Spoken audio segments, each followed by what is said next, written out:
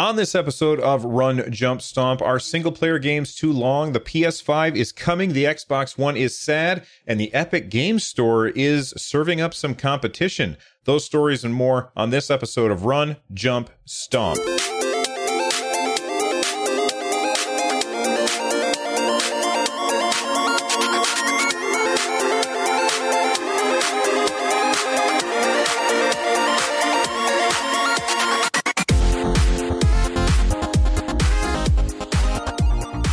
If you want to get Run, Jump, Stomp and my other shows ad-free for as little as $1, check out patreon.com/Run, Jump, Stomp. Big thank you to the patrons who support my work. Let's get into the first story of the day. Reach for Ms. Pac-Man. All right, our first story of today is a topic, not necessarily a news topic, but it's a topic that I've been kind of fighting with mentally for a few years. And that is the length of single-player games. As I get older and have an increasingly finite amount of time to sit down and enjoy a video game, and it certainly doesn't help that I do 3 podcasts because that soaks up a lot of my time. But I have less and less time to play games. And as this phenomenon has kind of progressed through life, I have finished fewer and fewer games. I remember when I was younger and my job didn't really require me to do anything outside of work, whereas my job now as a teacher, I have to do things outside of work all the time in order to improve and make things better for my students. But, you know, having other jobs, I didn't really have to worry about work when I left work. I worked when I was at work, and when I wasn't at work, I did whatever I wanted.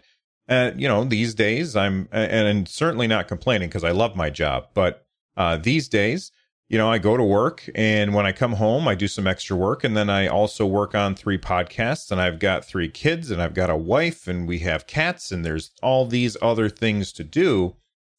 I have trouble finishing games.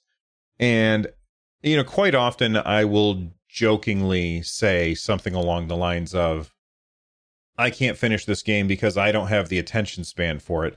And while that might be partially the case, it also is the case that I just don't have the time to finish a game before the next cool thing comes along and distracts me. Now, is that because I have a short attention span? Maybe.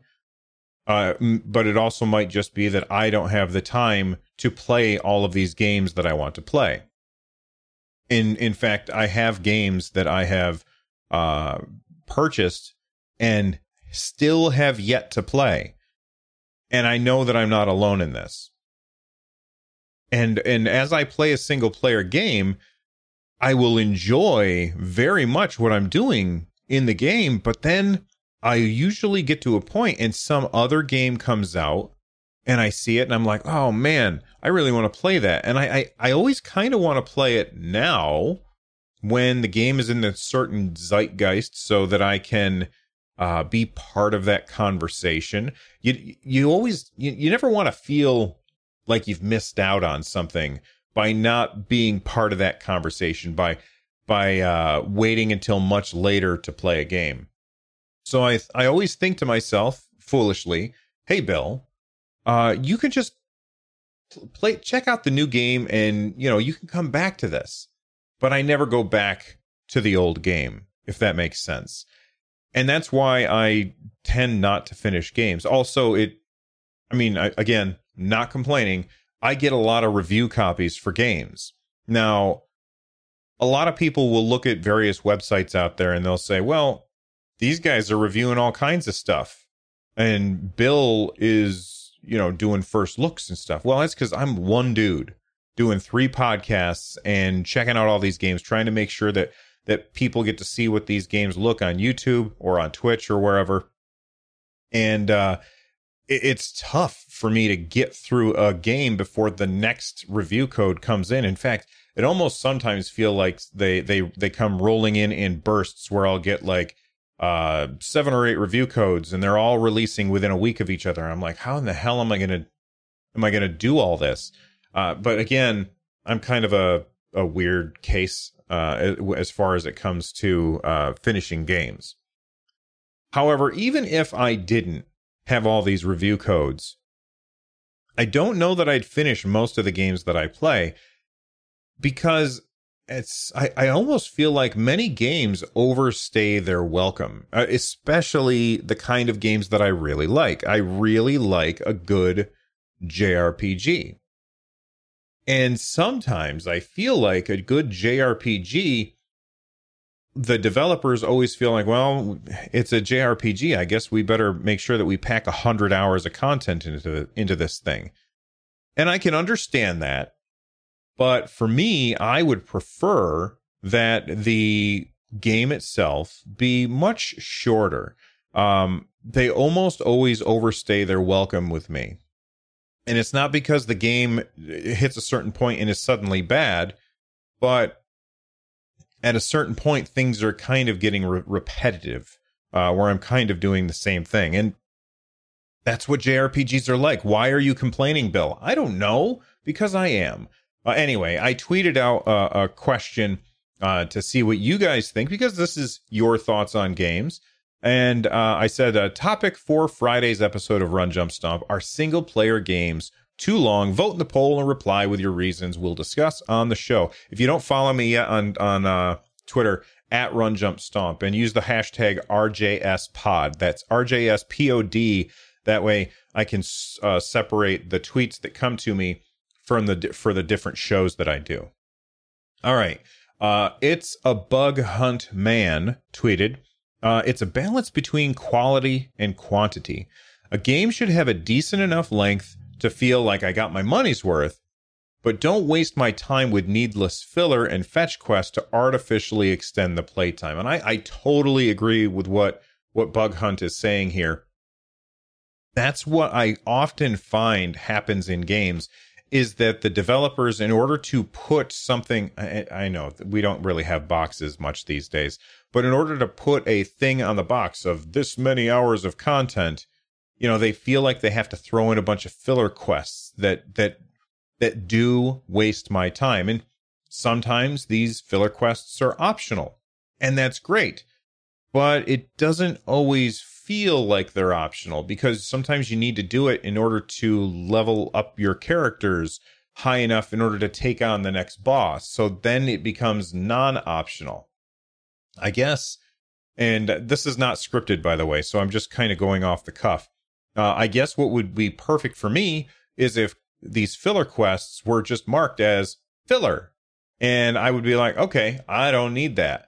And the game is designed so that if you just do all of the main story quests in a game, then you will easily be the right level in order to defeat the boss if you're using good strategy. And if you suck, then and you're bad at the strategy or the tactics or the gameplay mechanics, then you can go do filler quests to make your characters just a little bit more powerful in order to overcome that. All right. At Ether1, also known as Vaxxer, one of the best robots that I know, said that some of them are too long and some of them are just fine. And the Mediocre Gamer agrees with Vaxxer. And I also think that I agree with Vaxxer. Some of them are great and some of them are terrible. Mikey B. Plain says, I agree with Vaxxer and Joel. It depends on the genre. And that's also true. Some genres, the games are like really, really short. And then others, they are exhaustively long. So for instance, Hellblade just came out on the Nintendo Switch. I haven't played it myself yet, but I've heard that game is about 7 hours long. Kind of a bite-sized game. Whereas you play something like Xenoblade Chronicles X, or not X, Xenoblade Chronicles 2, sorry. You play that on the Nintendo Switch, and that's like a 200-hour game, or a 100-hour game that you can keep playing for longer if you want. So it does depend on the genre. It depends on the genre a lot. And maybe my problem is that the genre that I prefer seems to be designed for people who have far more time than I do. So perhaps I'm just being ridiculous. Ben and Max Gaming on Twitter replied. They said, I like being engrossed in a game. And if it's single player, a longer game means more to do.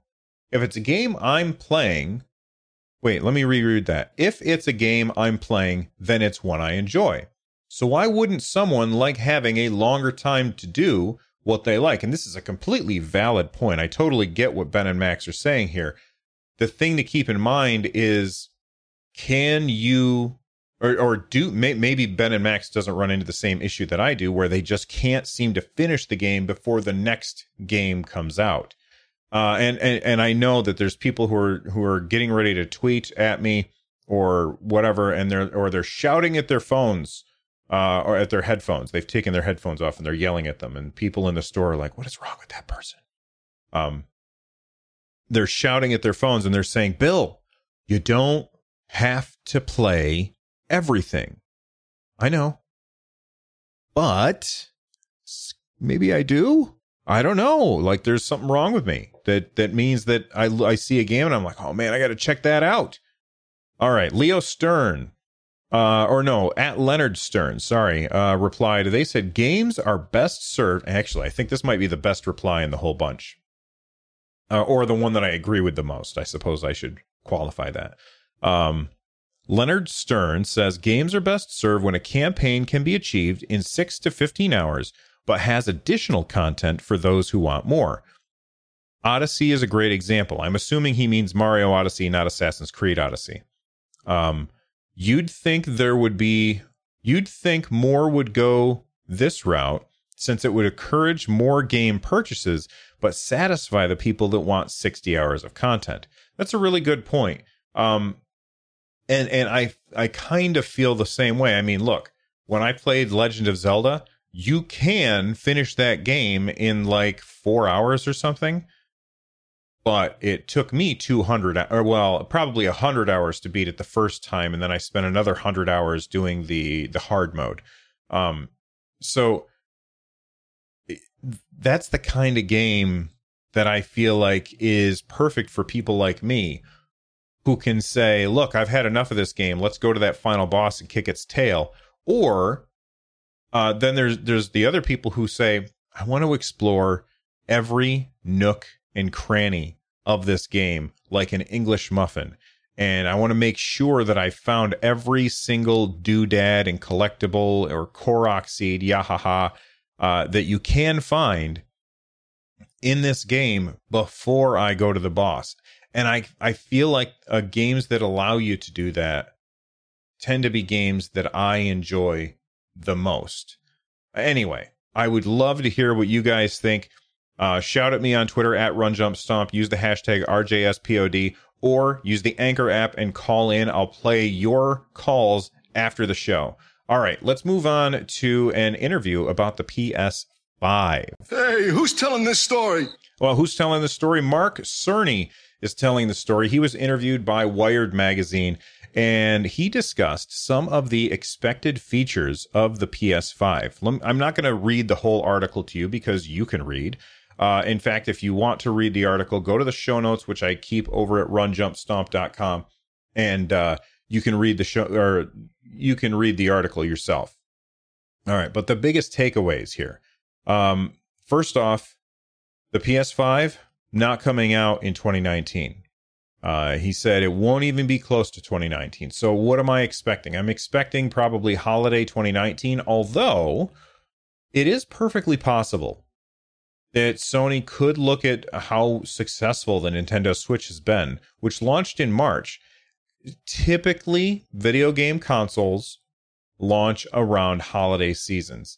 And the reason for that is because it's a big purchase, and a lot of times people can more easily justify making a large purchase like that when it's around Christmas time. Nintendo kind of bucked the trend with its March, and I think that a Sega, there was another console that did this as well. I can't remember which one. Maybe it was the PS1. I can't remember. But Nintendo kind of bucked this trend of launching in the holidays. But they had a soft launch in March, and then they spent that whole year releasing game after game after game, so that when Christmas hit, the production problems that they would have at the beginning, because Nintendo always tends to have production problems when they're launching a console, the production problems that they had would be ironed out, and the launch I guess I'm using air quotes, but you can't see them because it's an audio show. The launch library would be much larger, because in March of 2017, when the Switch launched, it had a tiny little launch library. But by the time Christmas rolled around, it had not only a Mario game, but also a Zelda game and Splatoon. And just those three would have been enough, but it also had a bunch of other stuff as well. So don't expect it for 2019, but could we see it in spring of 2020? That is a very, very interesting question, and only time will tell. What do you guys think it's going to launch? Let me know. It's going to support ray tracing. Now, I'm going to explain what it is, because I feel like a lot of people are like me, and we're like, ooh, ray tracing sounds fancy. I don't know what it is. I watched this video on what ray tracing is. It was from a lady who works at Pixar, and she was explaining how they use ray tracing in order to figure out what color to make a pixel. And that's basically what ray tracing is. Ray tracing, basically think of your camera, like not a real camera, but your camera in the game, as looking at a scene, and you draw a line from the quote unquote lens of that camera to a spot in the game, and it determines, okay, this pixel would be red and the one next to it would be green. And because what ray tracing really allows a developer to do is have softer edges that look more realistic, better reflections and things like that. So it makes the world a lot more immersive. And that's what ray tracing does. Recently, ray tracing has been talked about a lot, and I've kind of ignored it because I don't play many PC games these days. But NVIDIA launched their RTX series of cards, and they keep talking about ray tracing, ray tracing, ray tracing. Well, guess what? On consoles, it's not an option. Apparently, on the PS5, it will be. And this is going to make things look very, very pretty. However, Mark Cerny says that the ray tracing is also useful for audio as well. And here's his quote. He said, "If you wanted to run tests to see if a player can hear a certain audio source, or if the enemies can hear the player's footsteps, ray tracing is useful for that.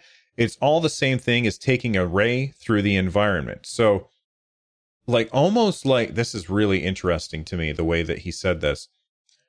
When you just sit in your house and listen to the people moving around in your house, there might be somebody on the other end of the house that's doing jumping jacks, and you won't know, because the sound has to travel through all of these curves and twists and turns, so that by the time that the sound wave gets to you, it's a lot of its energy has been absorbed by the thing it's reflecting off, and you don't hear it. But then somebody's walking in the hallway down from whatever room you're in, and you can hear them as they pass. This is something that this is what I think he means when he says that ray tracing can be useful for that. It can, right now, I would assume that basically if an enemy can hear your footsteps in current games, that's because they're within a certain distance of you, and it probably doesn't take into account the fact that there's a wall between you two, or what that wall is made of. If you can add that information into the game, and your system is powerful enough to be able to figure out that a concrete wall is going to absorb more sound than, let's say, a sheet between you, then that's going to affect whether or not the enemy can hear you, or whether or not you can hear the enemy. Very, very interesting. I hadn't thought about how ray tracing would be used in both graphics and audio. Speaking of audio, he said that the PS5 will have a custom audio chip just for 3D audio. So it should make surround sound gaming more useful. I feel like a lot of times, like let's say I'm playing a game like Fortnite and somebody is above me. Well, I can tell that they're either above or below me because of where the sound is from my headphones, but I can't tell which direction. And if for the PS5 to have a built-in 3D audio chip, that might make it easier for me to be able to tell that. I'm not sure. Maybe it's a limitation of my headphones, although I have some pretty expensive headphones that have some good features, but maybe that's not the feature set that it has. Okay, let's talk about a different way that the PS5 is going to be a big upgrade. And it's not something that people usually think about. People usually think about, okay, graphics and graphics and graphics. That's what they think about. But what they don't think about tends to be storage. And the way that the PS5 is going to be different is its storage is going to be on an SSD. Now, I have a Windows machine, and probably last year sometime, I can't remember exactly when, but last year sometime, I bought an SSD for my Windows machine, and I put it in, and oh my God, I have never seen such a boost in performance as I did when I went from a traditional spinning hard drive to an SSD.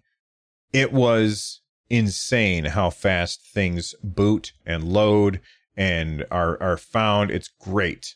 I'm a huge fan of SSD. And having an SSD will improve load times. However, in fact, Mark Cerny had a PS4 Pro there and a PS5. You couldn't see the PS5. I guess it was like in a silver case so that you couldn't see what it looked like or whatever. But he also had a PS5 there, and he loaded up Spider-Man, and he showed a fast travel section where you fast travel from one part of the map to the other. Now, when you fast travel from one part of the map to the other, the game has to unload all of the stuff that's around Spider-Man that's in memory now, and then take the spot where Spider-Man's going to load into the game and start grabbing all of that information off the disk, put it into RAM, and then start drawing that scene around him. By having an SSD, all that loading and unloading happens so much faster. So it took 18 seconds to load on the PS4 Pro, and it took 0.8 seconds to load on the PS5. So fast travel is essentially instantaneous. Now, at the end of the day, you might look at that and say, well, who really cares? I mean, if you can't spend 18 seconds waiting for your game to load, then what is your problem? And I totally get that argument. It makes a lot of sense to me. 18 seconds is really not that long a time. However, it's not just about the load times. Load times are, and having fast load times is cool. I'm happy about that. But having an SSD means that the game world itself would be able to load things in much faster. So let me give you an example, and this is just off the top of my head. Let's use Spider-Man as an example, a game that I bought but not played yet. And don't yell at me. My son played the whole thing and loved it. But let's use Spider-Man as an example. In order to keep the load times down to 18 seconds, the game probably has to say, okay, well, we can only load in this many objects in this amount of time. And in order for the game to run well and have things not pop in, you've probably all played a game like this before where you're moving along and then suddenly an object or a character just pops in out of nowhere.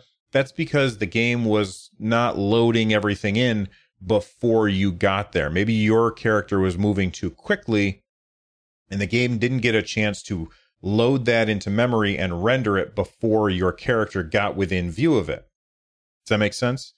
So in order to make a game run smoothly and avoid that pop in, the game has to look at all of the limitations. Maybe the limitations is how fast rendering can happen.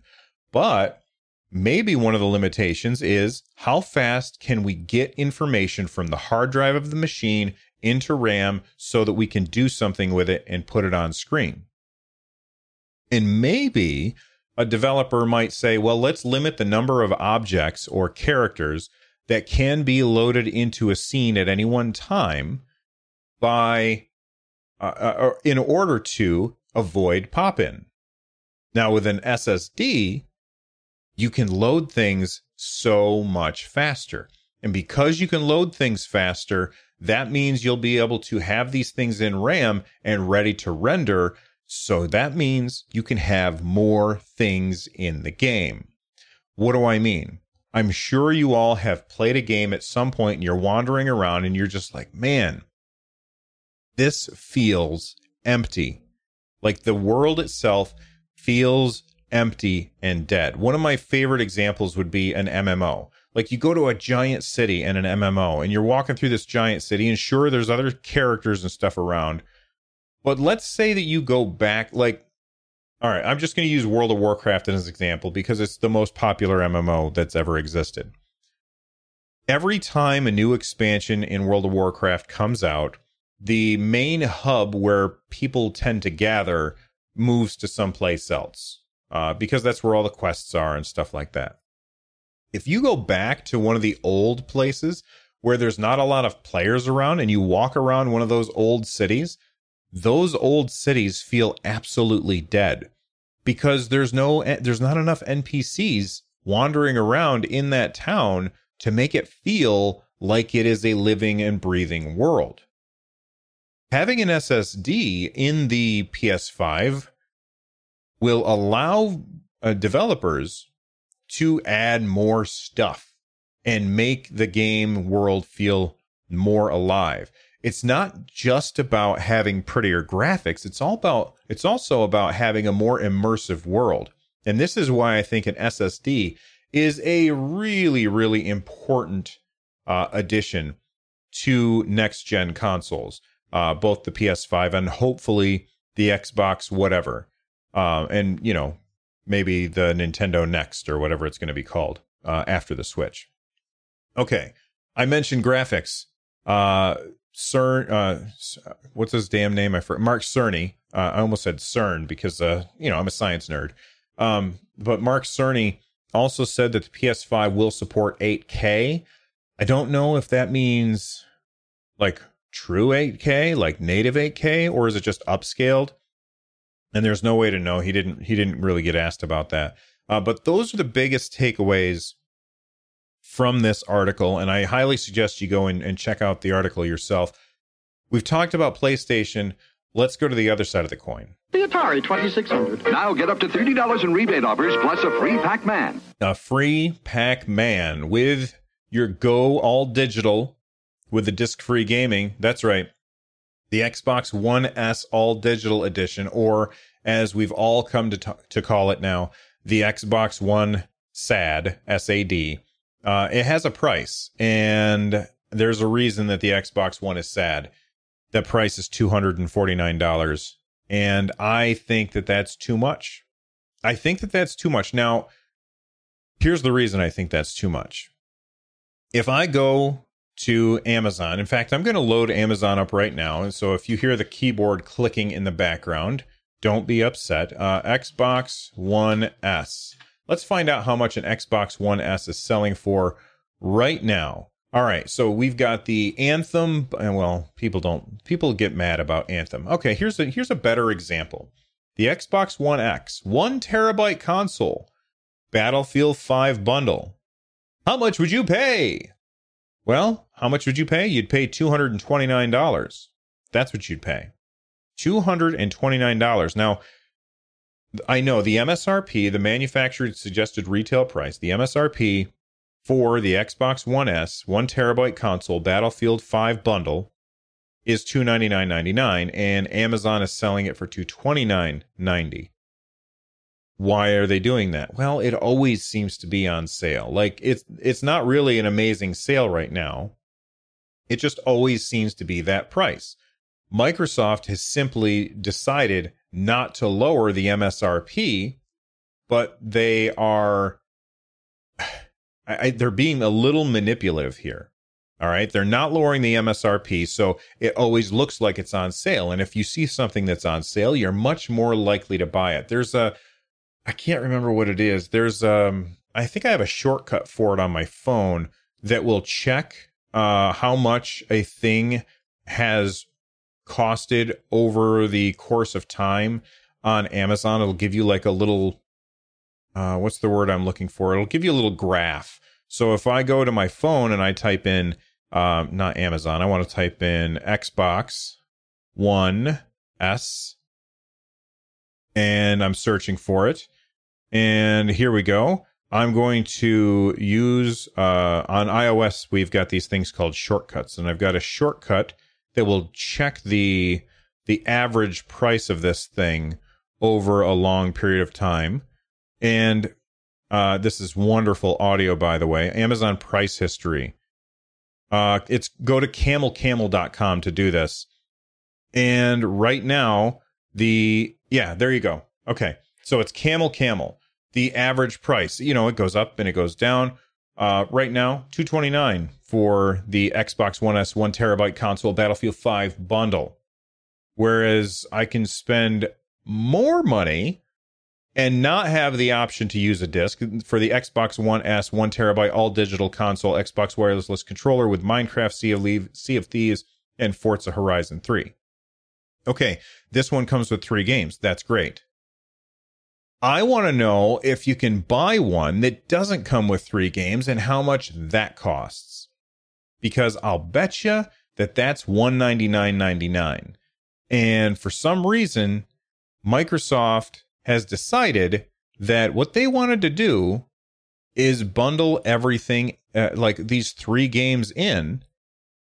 And this, I feel like it's just a bad idea. So right now I'm looking at I'm browsing to see if there's, that's the only option for the all digital edition. It comes with those 3 games. What if you don't want Sea of Thieves, Forza, or Minecraft? I have played Minecraft to death. I'm done with it. I don't need any more Minecraft. Sea of Thieves, I'm not really interested in. Forza Horizon 3, I don't like racing games unless they're cartoony and bananas. So get rid of these things and give it to me for a cheaper price, and then I might buy it. But making it $249, I think, is a huge mistake. Now, what I think the argument against what I'm saying here, I think the argument that people might say is, well, okay, Bill, but the MSRP for the one that you looked up was $299.99, and it's always on sale for usually around $250. This one has an MSRP of $250. It'll probably usually be on sale for $199.99. Okay, maybe it will be. But I feel like this is a bad move on Microsoft's part. They should have come out at $199.99 for this. Does that mean that the disk drive is worth $100? No. And am I saying that it's worth $100 to me to have a disk drive? No. But when you look at an Xbox, we're coming up on the tail end of the life of this machine. And for me to get in on Microsoft stuff now, you have to really have a good deal. Because I know I don't want to spend $250 on this now, only to have Microsoft say, and here's the Xbox 2. And then I'm like, oh, damn it, I just threw that money away. Son of a... You know what? Does that make sense? So if this had been the price of it a year ago, or maybe a year and a half ago, or maybe 2 years ago, then I think it works. But to be this close to the end of the console's life and have them forcing you to bundle in those 3 games that you may or may not want, and having the price sit there at $249.99, I think that was a mistake, and I think that the Xbox One S all-digital version will indeed be the Xbox One S sad. Sonic 2 handles stubborn stains. Embarrassing bald spots, no problem. All right, Randy Pitchford. He works over at Borderlands. He works on Borderlands, right? And they recently had announced that they were going to be an exclusive on the Epic Games Store. Let me take a drink real quick. And he had like this tweet storm where he wrote a ridiculously long article and did it as a series of tweets. Now, somebody awesome on Reddit took all of those tweets and put them into one thing that you could read everything.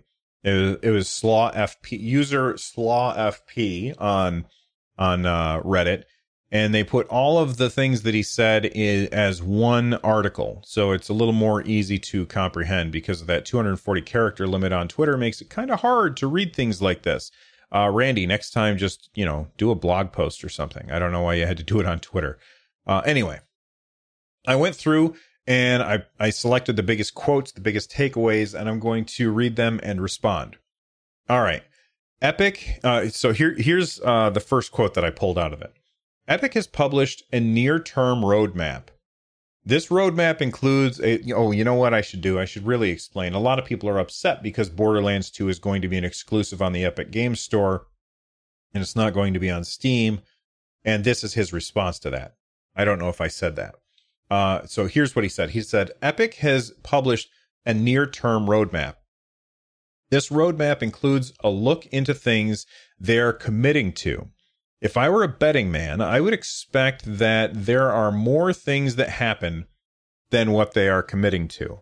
So basically saying, look, they said that they were going to do XYZ. My guess is they'll probably do XYZ as well as 1, 2, 3. Does that make sense?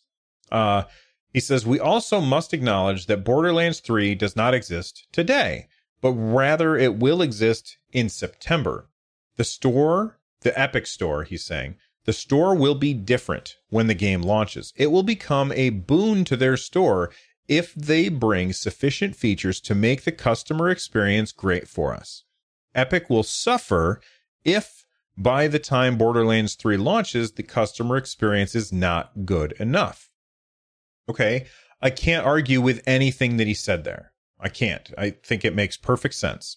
And by the way, just to make sure that everybody understands what page I'm on, I don't like exclusives. So the fact that I think it's 2K Games is publishing this on the Epic Games Store and not on the Steam store, I think that's bad for the industry as a whole. However, what he just said, I can't find fault with. Okay.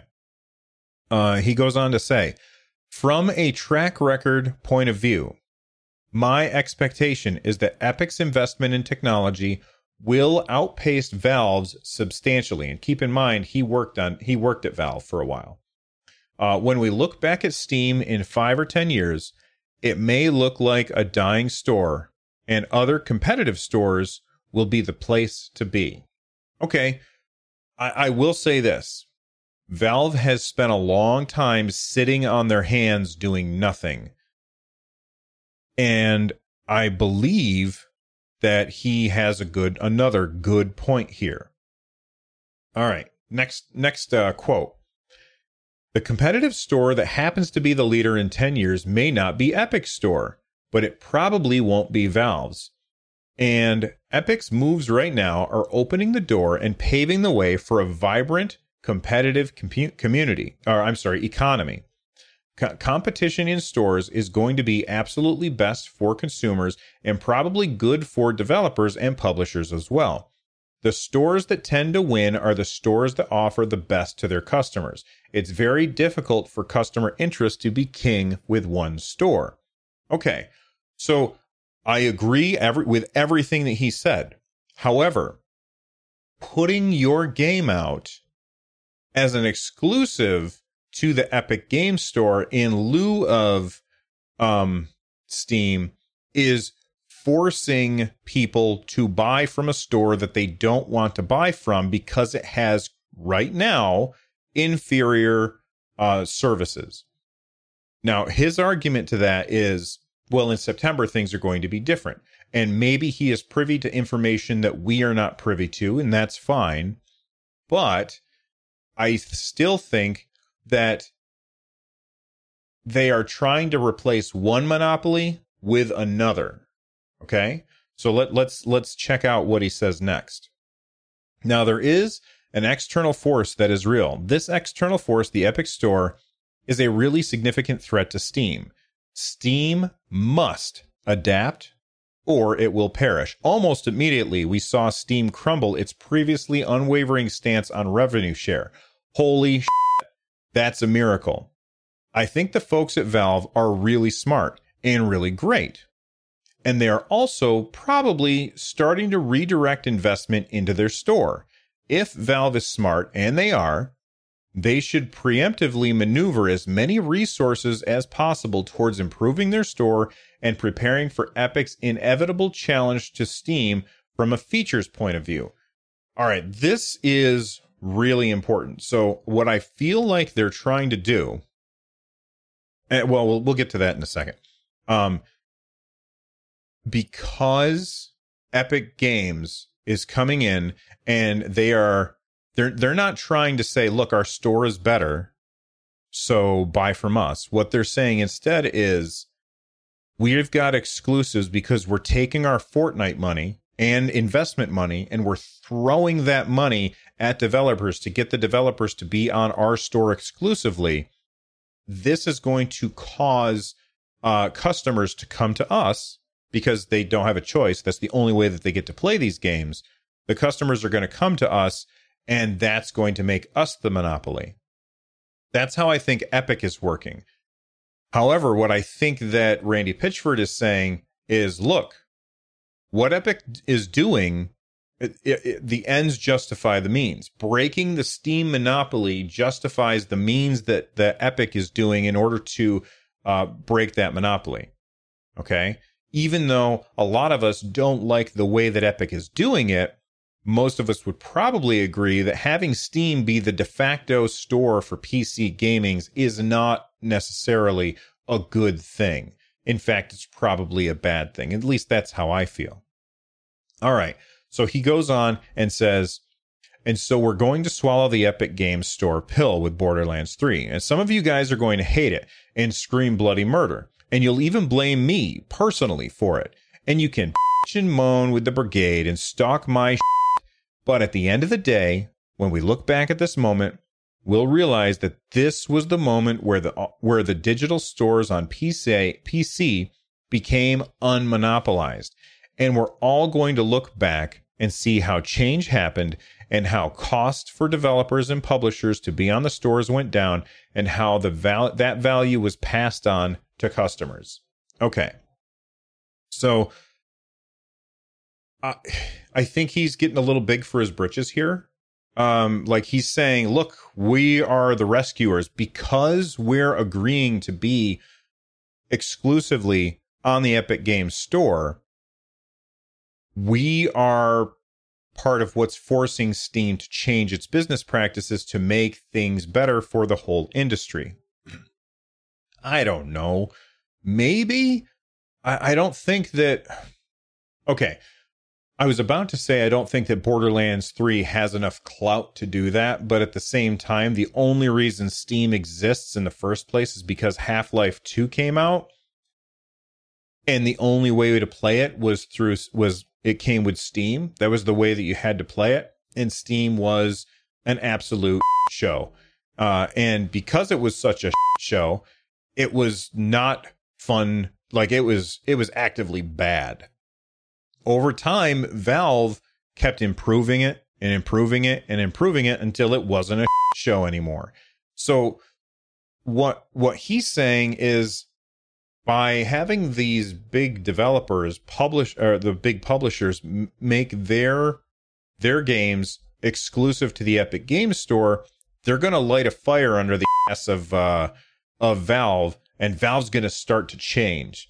And in 5 to 10 years, you're all going to be thanking me for what I did. And by the way, he did say at the very beginning, this wasn't my decision. This is the decision by the publisher. He doesn't have input into this decision, but I think he's saying he agrees with it. All right. That was a lot to unpack. I still think exclusives are bad. I think that they could do the same exact thing by publishing Borderlands 3 on both Steam and the Epic Games Store, selling it in both places, and letting the customers decide for themselves which was better. And while I agree with most of what he said, I still don't think that the ends justify the means, because all this is going to end up doing is moving people from the Steam as a monopoly to possibly Epic as a monopoly. Now, what I do think would be great is if he's right about Steam changing their business practices, making sure that the review bombing doesn't happen, giving a better revenue share split with the publishers that are publishing on their platform, and improving the features of the store so that naturally people want to go to Steam instead of Epic. And, Epic, stop spending your money to become the next monopoly. Instead, take that money and invest in making the Epic Games Store better, and the customers will come to you rather than Steam. Whichever store has the best features, that's the one that's going to win. And right now, it seems like a bunch of people who are fighting over which one gets to win by throwing their pocketbooks at it. And I kind of take offense. Like, that bothers me. Not enough that I won't use the Epic Games Store, because I do have a couple of games on it. I have... I can never remember the name of this damn game. It's really, really fun. And I can't remember. It's a first-person puzzle game. You've heard me talk about it before. I can't remember the name of it. It's got a terrible name, so I can never remember it. Anyway, it doesn't matter. I use the Epic Games Store once in a while, but then again, I'm not really a PC guy. I am curious as to what you all think about what he was saying. So again, we're at the end of our show. Let's go ahead and wrap things up. Tunnel Runner from CBS Electronics, where the excitement never ends. I'm not trapped. I'm not trapped. And you're not trapped either. We're out of here. So let's wrap up the show. It's super easy to get a hold of me at Run Jump Stomp on Twitter. Use the hashtag RJSPOD, and that way I can sort it from my other shows. You can also use the Anchor app. It's super easy to do. It's free. It's on iOS as well as Android. You go to the Anchor app, which I'm trying to find on my phone right now. Where is it? There it is. I found it. You go to the Anchor app. Once you have it, you do a search under listen. You do a search for Run Jump Stomp. When you find it, you're going to see my little cartoon face there looking at the giant letters RJS. You're going to tap on that, hit the star, and then hit the voice message button. Hold the phone up to your head, talk, and I will play it right after this, like right at the end of the show. We haven't been getting calls very much this month, and I know that people are listening because I can see all those downloads happening. But I need you guys to call in and let me know what you think of the show and what you think of the video game industry. I am changing the format of the show just a little bit. It used to be that people would call and I would respond and call and respond. But as it's unreliable to get calls all the time, what I'm doing instead is giving my thoughts on the gaming industry and then taking all of your calls and kind of sandwiching them. Maybe I'll put like one at my favorite call at the beginning and the rest of the calls at the end of the show. So call in. Let me know that you're listening. Let me know what you think. Let me know what you think of the video game industry. And don't forget to review the show over on Apple Podcasts if you use that platform. I'm out of here. I will see you all soon. Stay awesome. Until next time, bye-bye.